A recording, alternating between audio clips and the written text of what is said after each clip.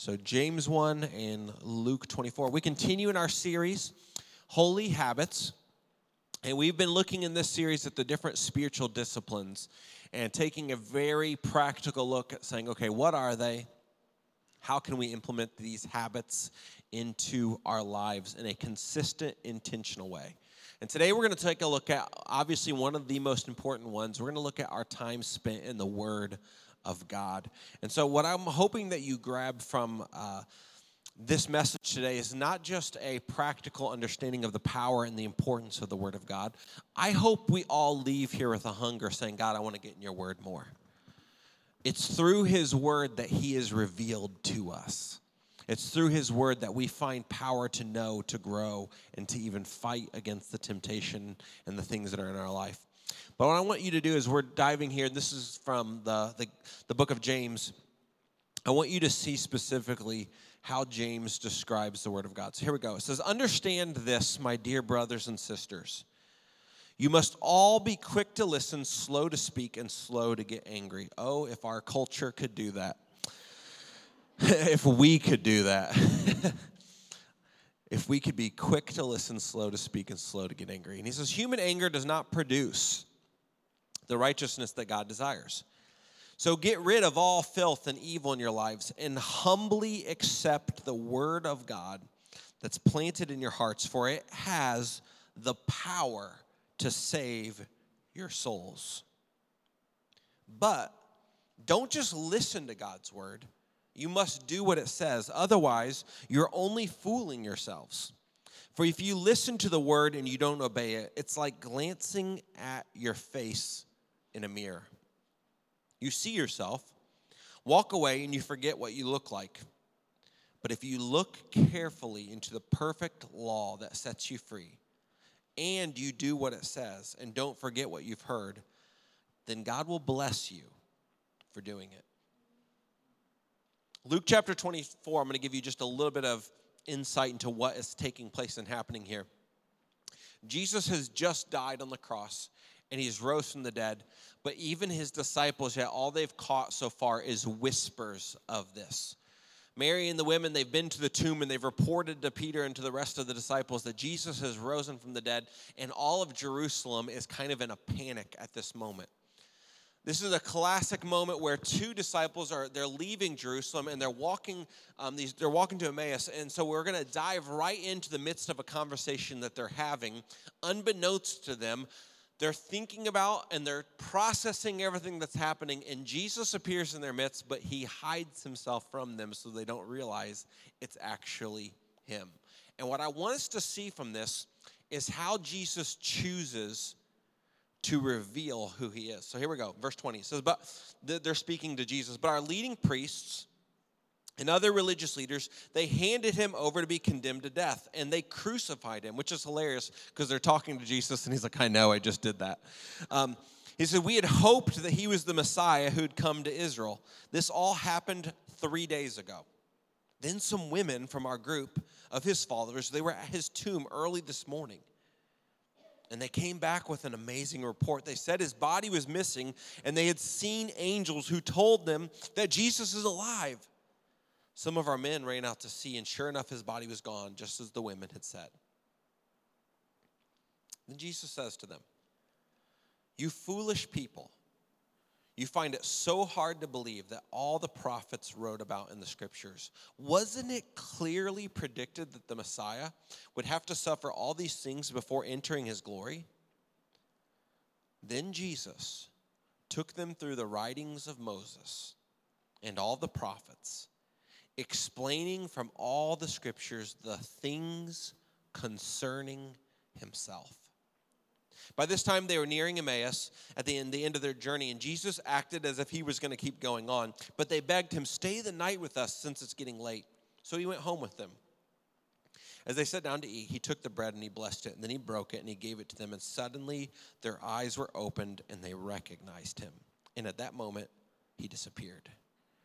And they said to each other, didn't our hearts burn within us as he talked with us on the road, and he explained the scriptures to us? Let's pray. Father, we come before you. Holy Spirit, we pray that you would do this morning what Jesus did on that road that day, that you would open our eyes to see the Word of God, that we would see you fully explained and revealed, your beauty, your power, and that through it, God, we would know you, we would grow in you, and that we would have power to fight. Jesus, we love you. We thank you for all that you've done for us and are continuing to do in our life. In your name we pray. Amen. Amen. All right, before you sit down, turn to someone right next to you and tell them if you could only eat one potato chip, one brand, one kind for the rest of your life, what would you pick and why? And if it's not nacho cheese Doritos, you're doing it wrong. That's all I'm saying. Well, I want to talk to you this morning. We're going to be taking a look, but I want to start by looking what James describes. He does something really interesting. In this section, as he's writing, he describes the Word of God like a mirror. And I want to talk to you this morning about the power of a mirror, the power of a mirror. A mirror is very powerful. It has the ability to reveal to us what is true and what we look like, and also to reveal to us where we kind of need to change some things. There's some incredible power. I tell the story every time I've ever referenced this. There was a day in college when I needed to, I had a final the next day, and me and my friends stayed up way too late the night before, having fun, eating donuts. It was like about 5 a.m. before we finally went to sleep, and the exam was at like 9 a.m. My alarm didn't go off until like right as class was actually starting, so I was already late and I was panicking. I knew I needed to get there to take the final. I ran into the bathroom. I'm brushing my teeth with one hand while at the exact same time I have an electric shaver in my other hand and I'm shaving. I ran out of the house. I arrive on campus, and I should have known by the stairs as I was running into class that something was wrong, but I was too panicked thinking I got to get in there. And as soon as I burst into the class doors and everyone kind of sees me and I get the look from my professor, I realized something was seriously wrong. My shorts were on backwards. I had 2 different kinds of socks on. I had mistakenly shaved half my face while leaving the other half completely unshaved. There was a toothpaste stain on my t-shirt, and I sat down, and I have never been more defeated in my whole life. I'm sitting down and getting ready to take the exam, and my professor walks up, and she like slides me the paper, and she does like a quick once over of the class, and she bends down to my ear, and she goes, "Is everything okay, Josh?" And it was one of those moments where you're just like, I wish I would have looked in the mirror. But I want you to think about the fact that what mirror we look into matters. Have you ever been to one of those carnivals where they've got the little funhouse mirrors? And you look into it and suddenly you look like a pear, right? Part of your body is super thin and the other part's just massively wide. The type of mirror you look into matters. It matters greatly. And looking into Scripture is so important. Whether we're looking in context or out of context, we have to be people who are in the Word of God, and we are listening to it, and we are doing it, and we're listening to it in its proper context. A true mirror will display truth, where a twisted mirror reveals to us lies.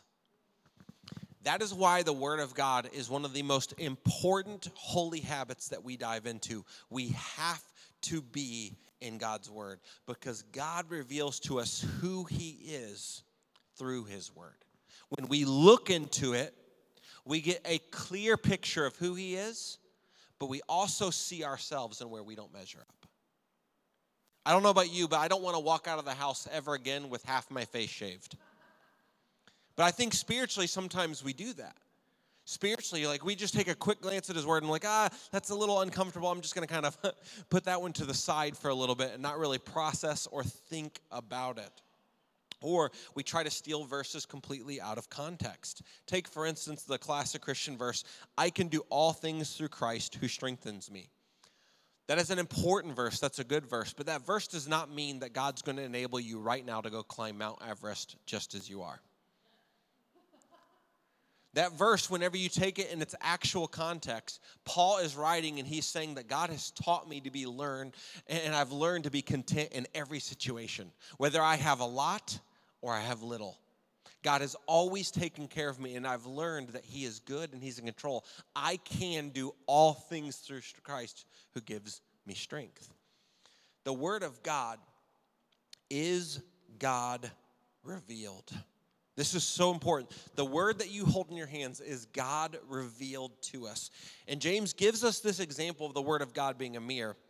And the power of a mirror in our lives has everything to do with how we interact with it. A mirror has the power to reveal the fact that there's some stuff on my face I need to get taken care of. Okay? I've got a beard, so sometimes after I eat a meal, there's leftovers. Okay? My wife is really good at letting me know, but if she's not around, the mirror helps me know. Because let me tell you what, I don't want to go out into public and have conversation with leftovers hanging on my face. Right? That's not one of those things that we want. The mirror has the power to reveal that to us, but it also has only with how we interact with it. So the Word of God, it reveals to us primarily the truth about God. It puts him on display, and it reveals him to us. It reveals his nature, his character, his commands, his desires, his love, his goodness, but also his justice and his wrath. It also reveals his discipline and how he is good even in the midst of all of that. The Word of God makes it so that God can be intimately known. To grow in our love for someone, we have to know them. Think of that person that you've had those 1 a.m. talks with. That person that maybe it's a best friend, maybe it's a spouse, maybe it's a cousin, maybe it's that person that like you are close to them.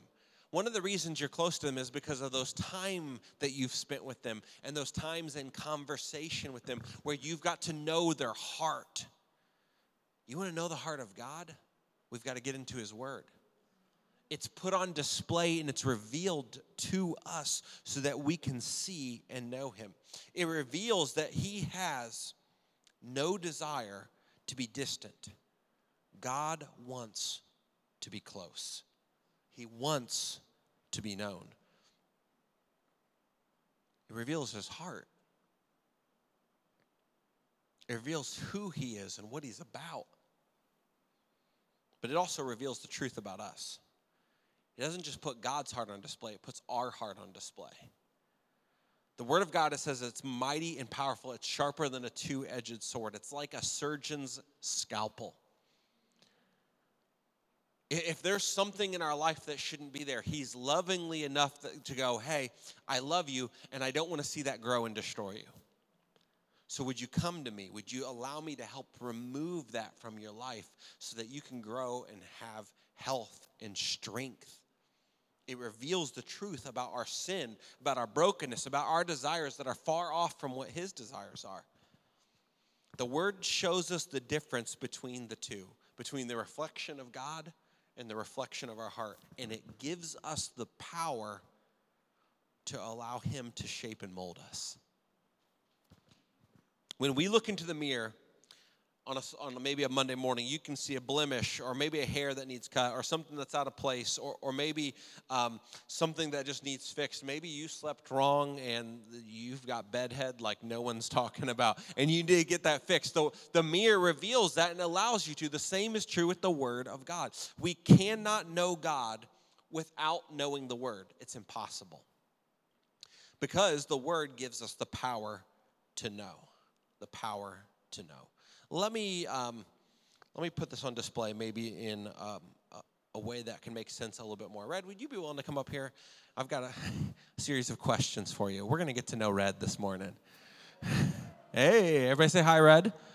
Hi, Red. All right, so I want to put on display the importance of knowing something. So I'm going to ask you a series of questions, simple ones, and then you just give me your answer. So what is a hobby you're passionate about? Trapping critters. Trapping critters. I love that answer. All right.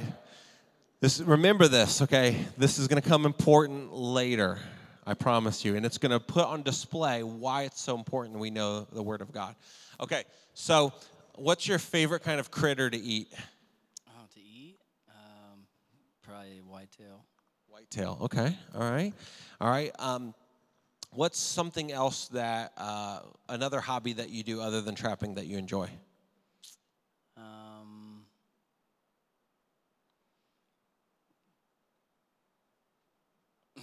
That's about all I do. That's about all. He's like, I come home, I trap critters. You play music, okay? So we all know that. We've seen. What do you play? Guitar. Guitar. How long you been doing that? About 15, 20 years. 15, 20 years. That's impressive. I attempted guitar. I broke mine in half. Not on purpose. It wasn't like one of those cool like stage move things.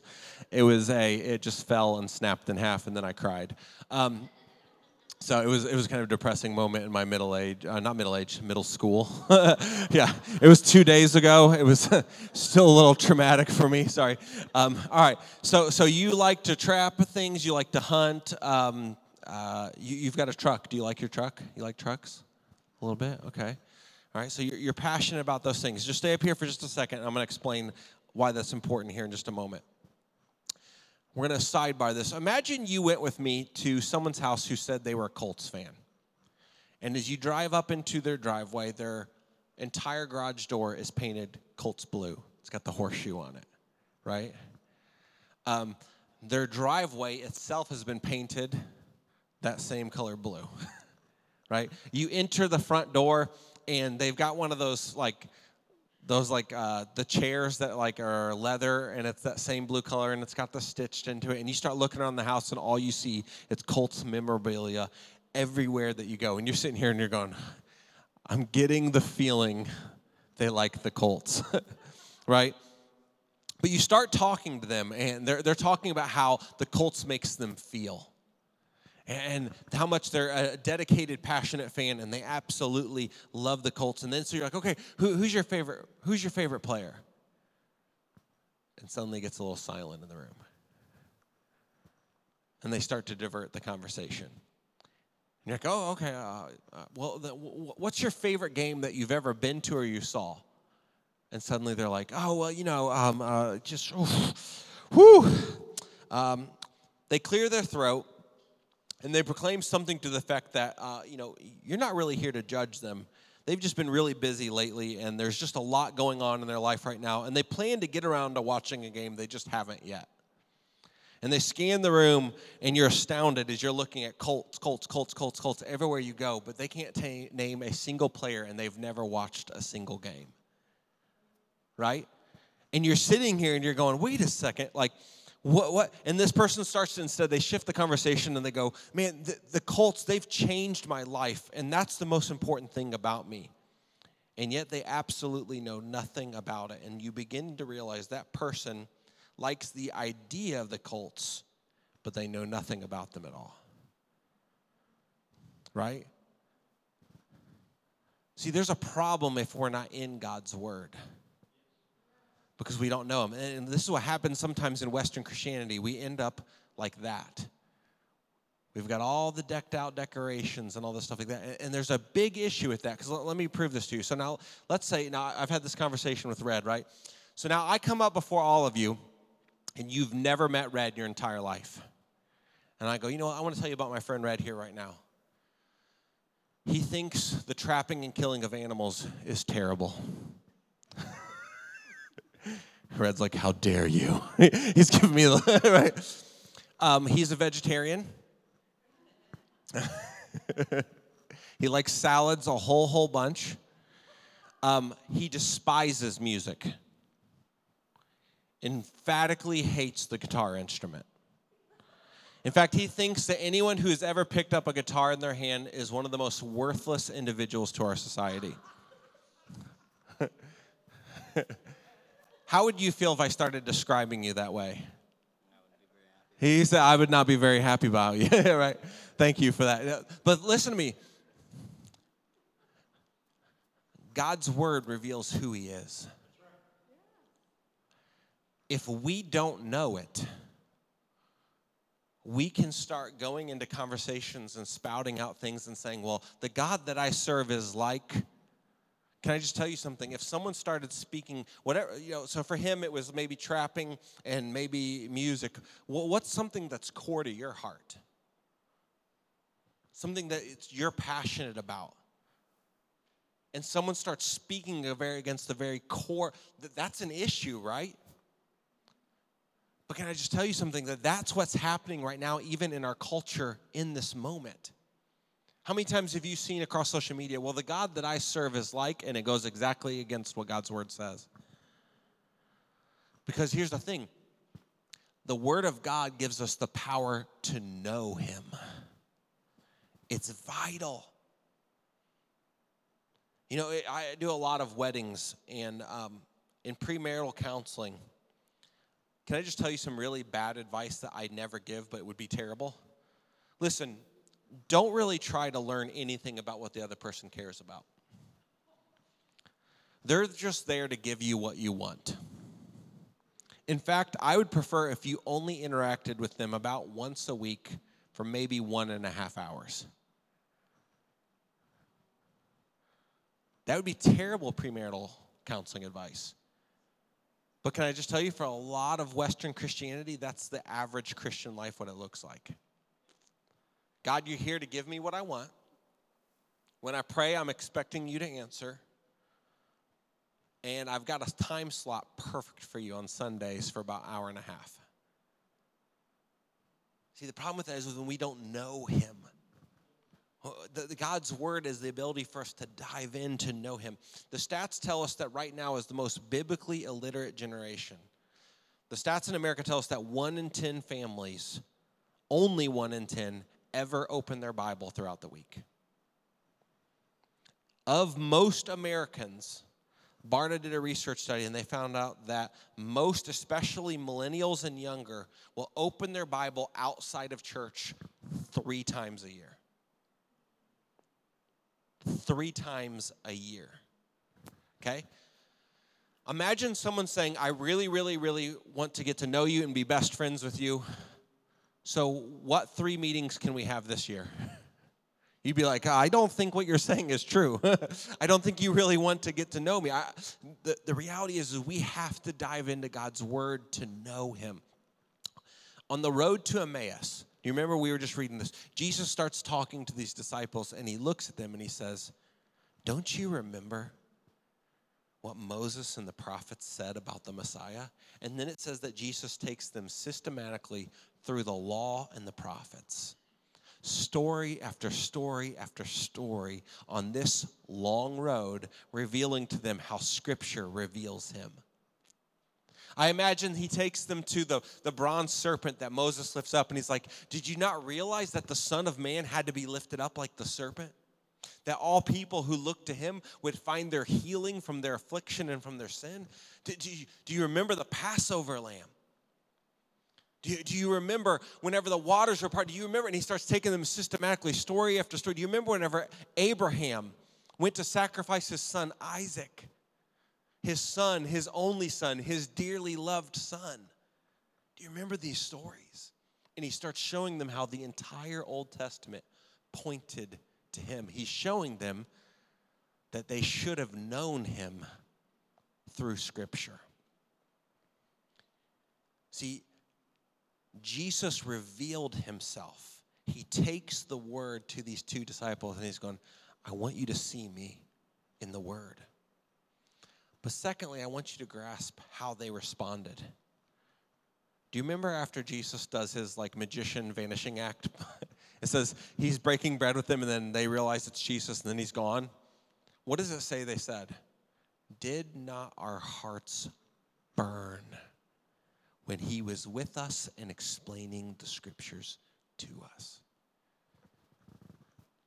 If there's something I want for our church, I want our hearts to be burning. My prayer is that whenever you're at home and you're not in this building and you're in the Word of God and you're praying and you're saying, God, would you allow me to know you? Would you show yourself to me through your Word? I pray that there's just some of the most special moments spiritually you ever have won't even happen at an altar at our church, but instead will happen at your kitchen or dining room table.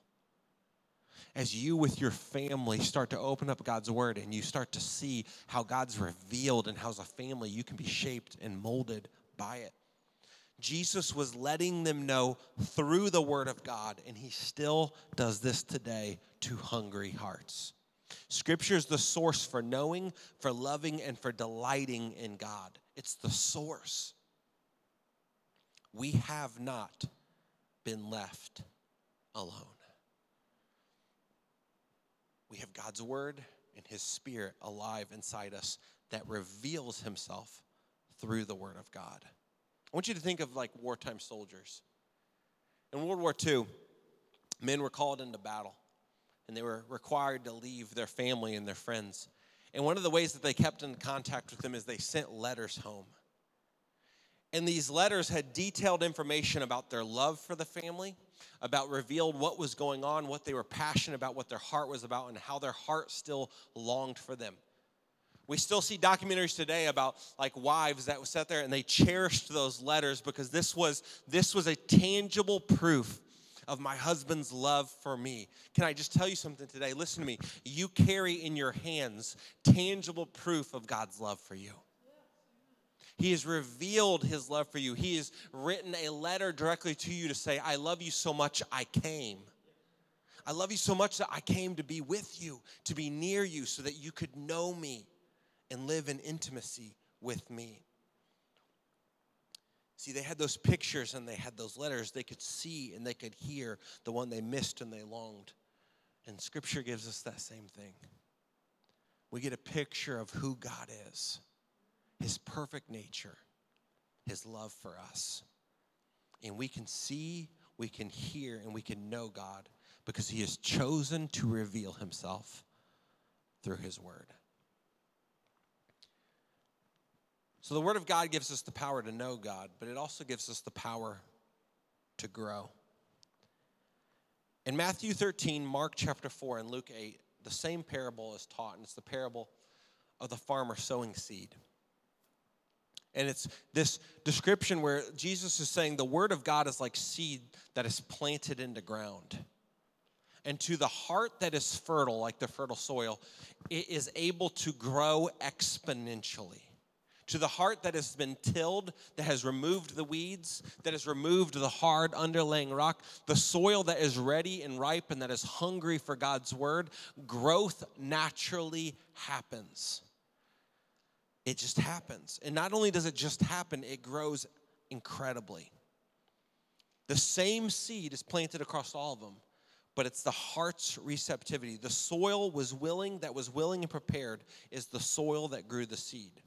It is impossible to grow spiritually if you don't have the Word of God in you. I'm going to say that again. It is impossible to grow spiritually if you do not have the Word of God in you. You can grow something, but it won't be fruit. It'll be weeds.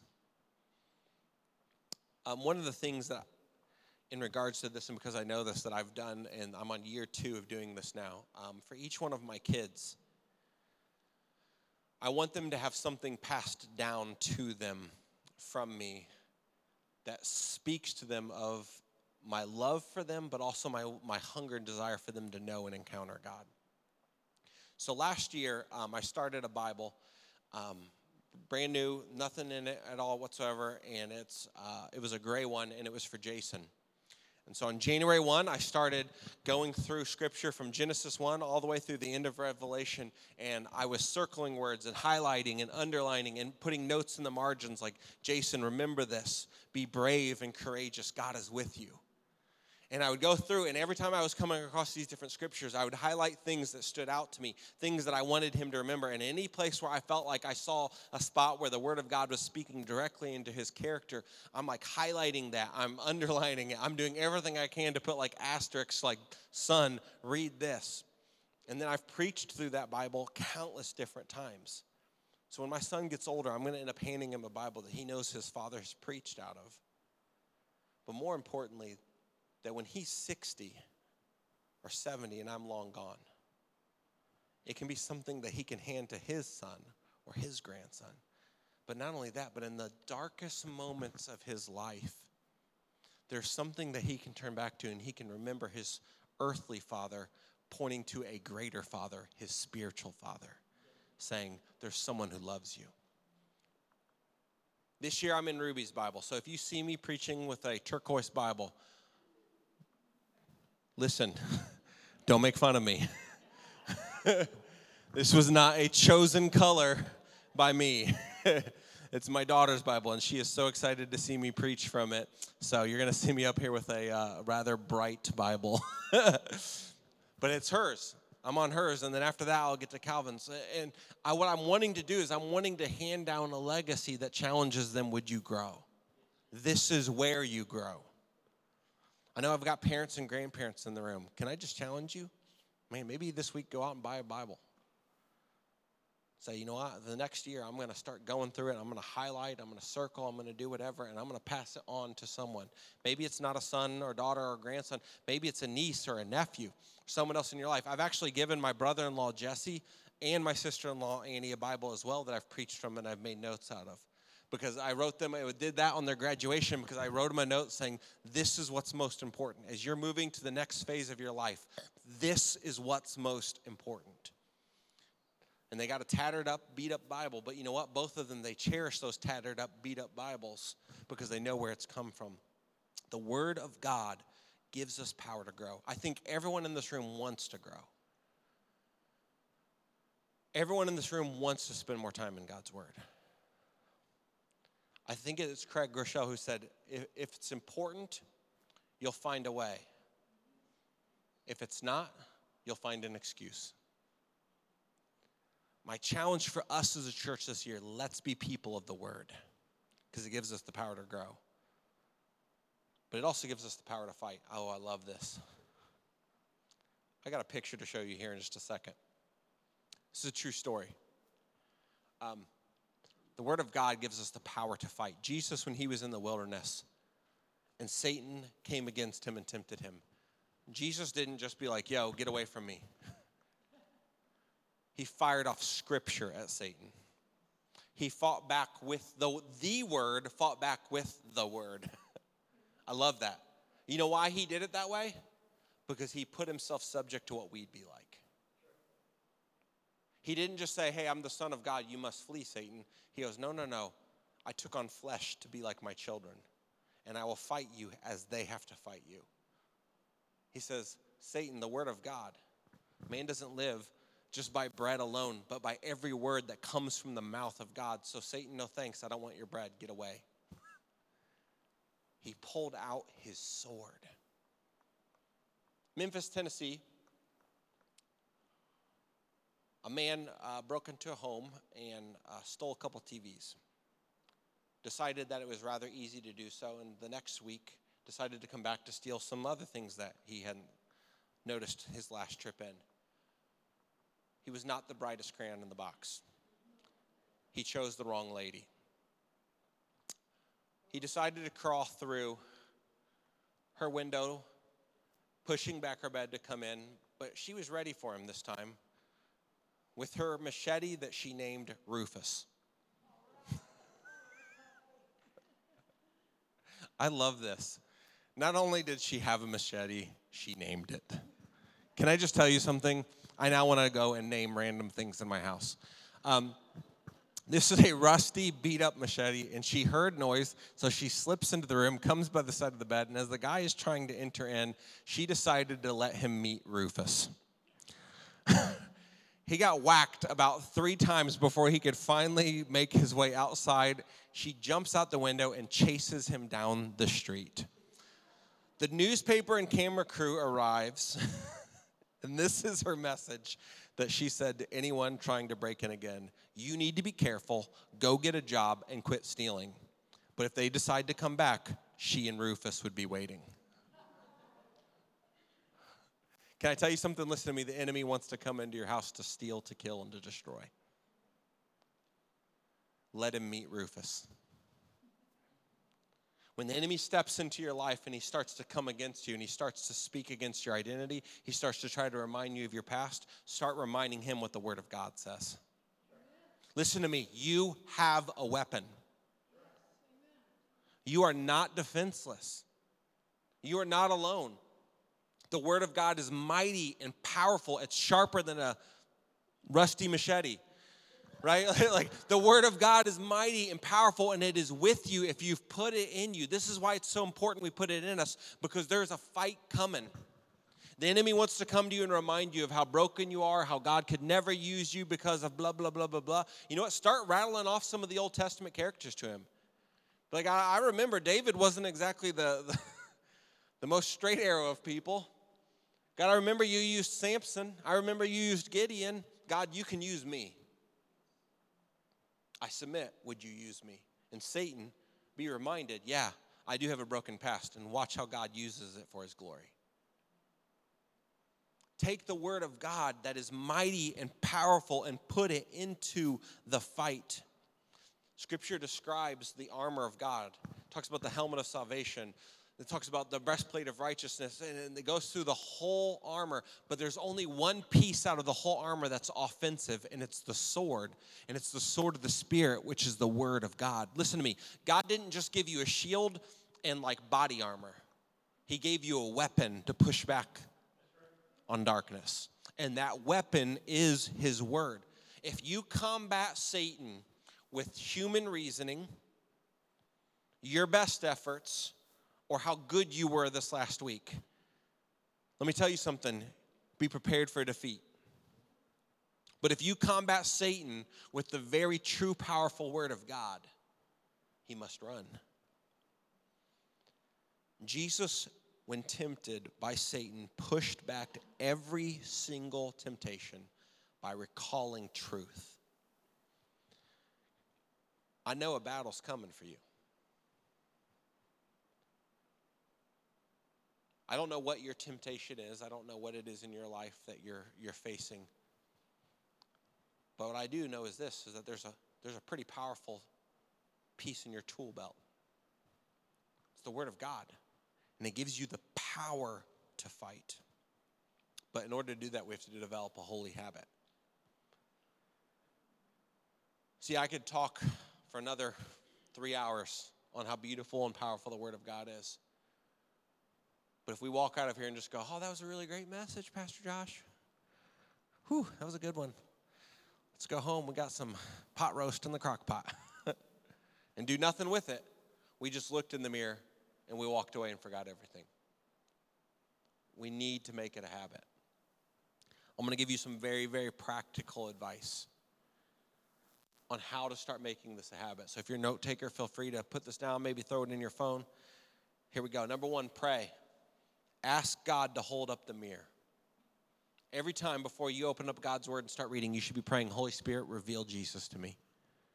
God, let me see what you look like, but God, also reveal who I am. Show me where the two don't meet up and refine those edges, Jesus. It's the Holy Spirit's role to reveal Jesus and to open Scripture to us. And he does so for the seeking heart. So pray. Number two, have a plan. No, we talked about this in an earlier message, but know your time, know your place, know what you're studying. Don't do the whole, well, I'm going to open up my Bible. Here's where we're starting today, right?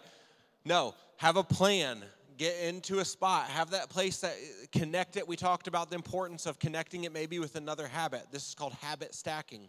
What's something you do every single day? You never, ever, ever, ever, ever, ever forget it. Attach reading God's word to that habit, because then you won't forget to get into God's word. One of the things that I love is that one of the very first thing I do before I get on anything else on my cell phone, I go through my daily reading plan.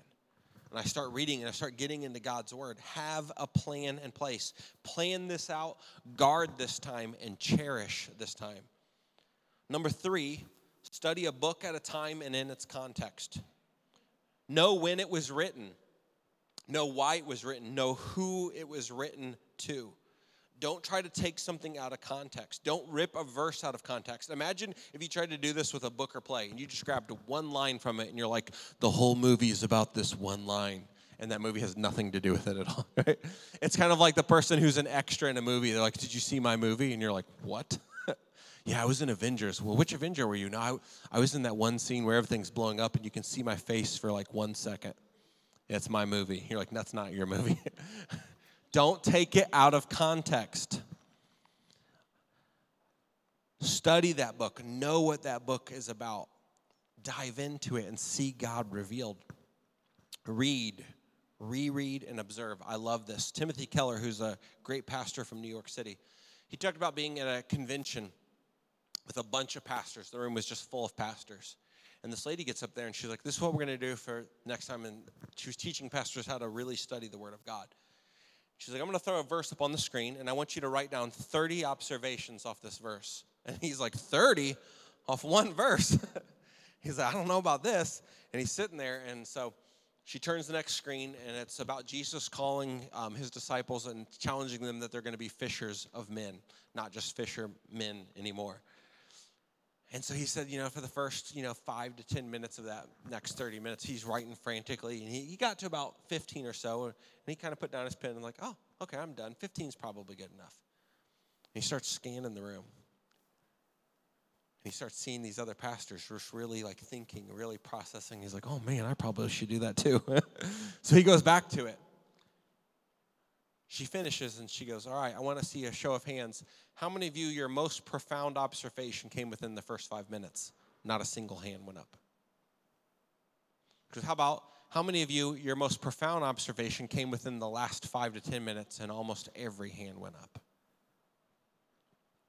See, the truth is this, as you dive into God's word and as you're saying, God, I'm digging. God, would you reveal? God, I'm going to read, I'm going to reread. I want to know you in your presence. God loves to reward those who are digging. He loves to further unfold who he is. Study in community. Small groups are vital. The Bible is meant to be studied in community. Learn to prioritize listening and not just speaking. We can miss some of the greatest stuff if all we're ever doing is looking for a chance to speak. When you read, it is near impossible to read without your perspective. Hearing others and their observations about what Scripture says is vital. Because suddenly you're going to go, I never saw that before. When you read, again, it's so important. I'll give you an example of this in youth ministry. I was teaching on the fact that God is our Father. And one of my students, he had come from a really broken home. And he was completely dumbfounded by that. And he started to explain what he had encountered in his home and the father figure that he had had. And I had the opportunity then to instead be like, okay, I'm sorry for what happened to you. Let me tell you a little bit about my father. And I got to talk about my dad and what life was like in our home. And I'm like, and this is just a tiny glimpse of what your heavenly Father is like. I feel sorry that you missed this, but listen, don't miss on the beauty of who God really is. See, the truth is this, as we read in community, we can start to see things we never saw before.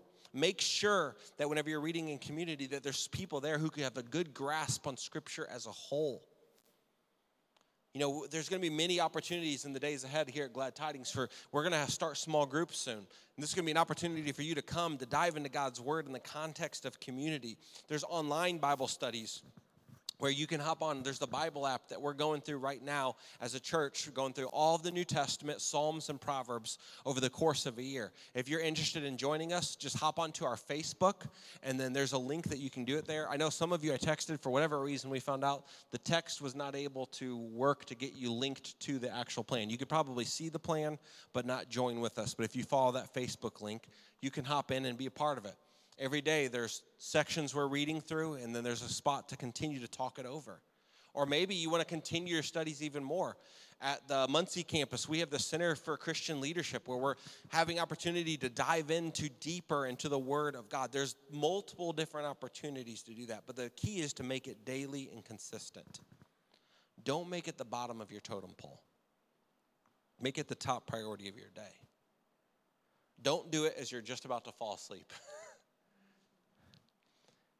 Remember, small changes make a lasting impact. Utilize SOAP. I don't mean like soap, that you should be utilizing that anyways, okay? It stands for Scripture, Observation, Application, and Prayer. It means you write down what Scripture you're reading, what did you observe in it, how does it apply to your life, and then write a prayer. It's a daily, quick, easy way to get into God's word. Engage. Don't just run from tough sections. If you get to a spot and you're like, that was weird, contact someone. Ask, like, why was that there?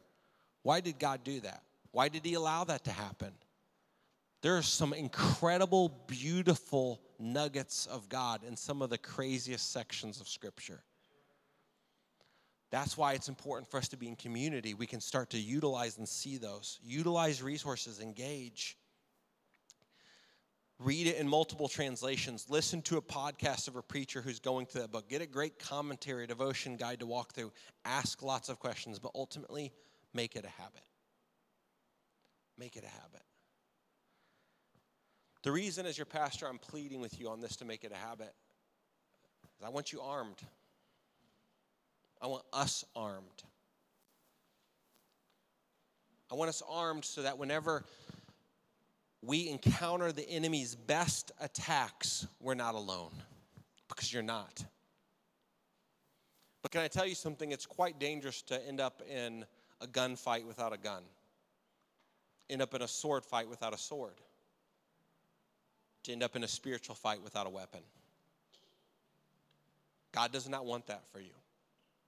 He wants the word of God in your heart growing, multiplying, so that it doesn't just benefit you, it benefits the people around you.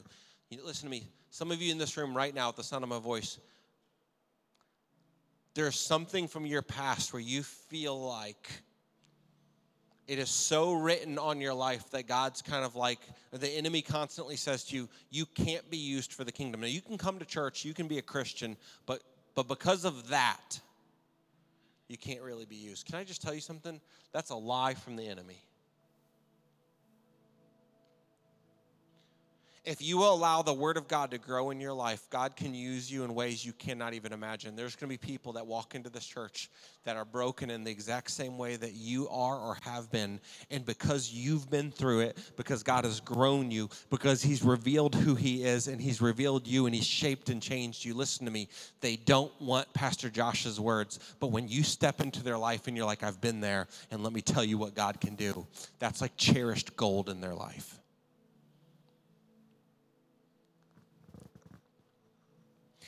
God has given you a weapon to fight back against some of the darkest things that have even happened in your life and to grow you, because he's not finished with you yet. We need to make it a habit.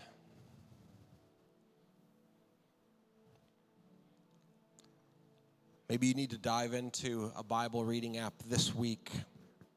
Maybe you need to pick a book.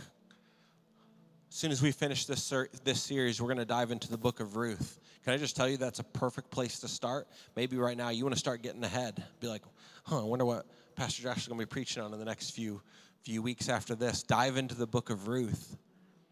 Can I tell you something? If you've never been in that book before, you're probably going to read a few things and be like, what was that about? That's a good thing. Hang on to that. We're going to address those things.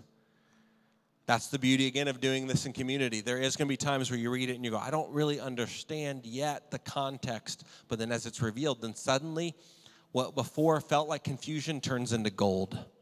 What before was I didn't really fully understand that, God help me know, turns into, wow, that was powerful for my life. We're going to dive into the book of Ruth, and then in this summer, we're going to go slowly through the book of Galatians. Maybe you want to start there. It's a great book about the gospel. But I plead with you, I beg you, can we as a church be people who are grounded in God's word? Because if we're grounded in God's word, we have the ability to fight off the attacks of the enemy, but also to speak against things that are not true. And right now in our culture, there's a lot of things swirling in the church world that are not true. They are not grounded in God's word. They are not about God. It would be like someone talking about Red and saying he don't like to catch critters, right? They're saying these things, but it's not true. We need to know who God is so that we can truly reveal him. I cannot reveal someone I don't know. But I know my wife. I can sit down and I could talk to you for days and for hours about my wife, about her loves, about her wants, about who she is, about where she's been, about what God has done. I could sit here and I could talk for forever because I know her. Listen to me. God wants to know you, and he wants you to be known by him. But it can only happen if we're in his word. Would you stand with me this morning? We're going to close out this time with the same song we closed with last week. I think it's still very appropriate and great for where we're at. What I'm praying happens in our hearts right now is that God would birth in us a desperation. Maybe right where you're at, maybe just close your eyes and pray, God, make me desperate for you. God, make me hungry for you. God, make me hungry for your word in my life. God, I pray that you would make me desire you above everything else. That, God, Lord, I would so be in your word and so know you that when the attacks of Satan come against me, that I would fight him back with your word. God, would you grow in me? God, I'm hungry. God, I'm desperate. I'm desperate for you, Jesus. Can we do that this morning as a church? Can we say that prayer and can we sing this song and make this song more than words on a screen, more than just a way to close the service? Can we make this the beating heart of our congregation where we say, God, I want to know you. I want to be desperate. God, I'm hungry for you. Jesus, I pray for each one of us. Lord, don't let us today have just barely glimpsed in the mirror and walk away forgetting. Let us walk away doing. Jesus, I pray that each one of us would walk out of this room with a plan in place for this week, that we would be in your word. And God, I pray specifically for a special holy moment, that as we dive into your word, there be a moment where heaven touches earth, where Holy Spirit, you reveal Jesus to us in a way that's unlike any other. That God, around dinner tables, in living rooms, on couches, or laying in bed, that God, you would reveal who you are to us through the power of your word. God, I pray that we would make it a habit to be in your presence, make it a habit to be in your word, and that, God, we'd be changed people because we've encountered you. Jesus, we love you. Reveal yourself to us, we pray. And Lord, as we sing this, we sing it as more than a song. We sing it as a prayer from our heart. In your name we pray, Father. Amen.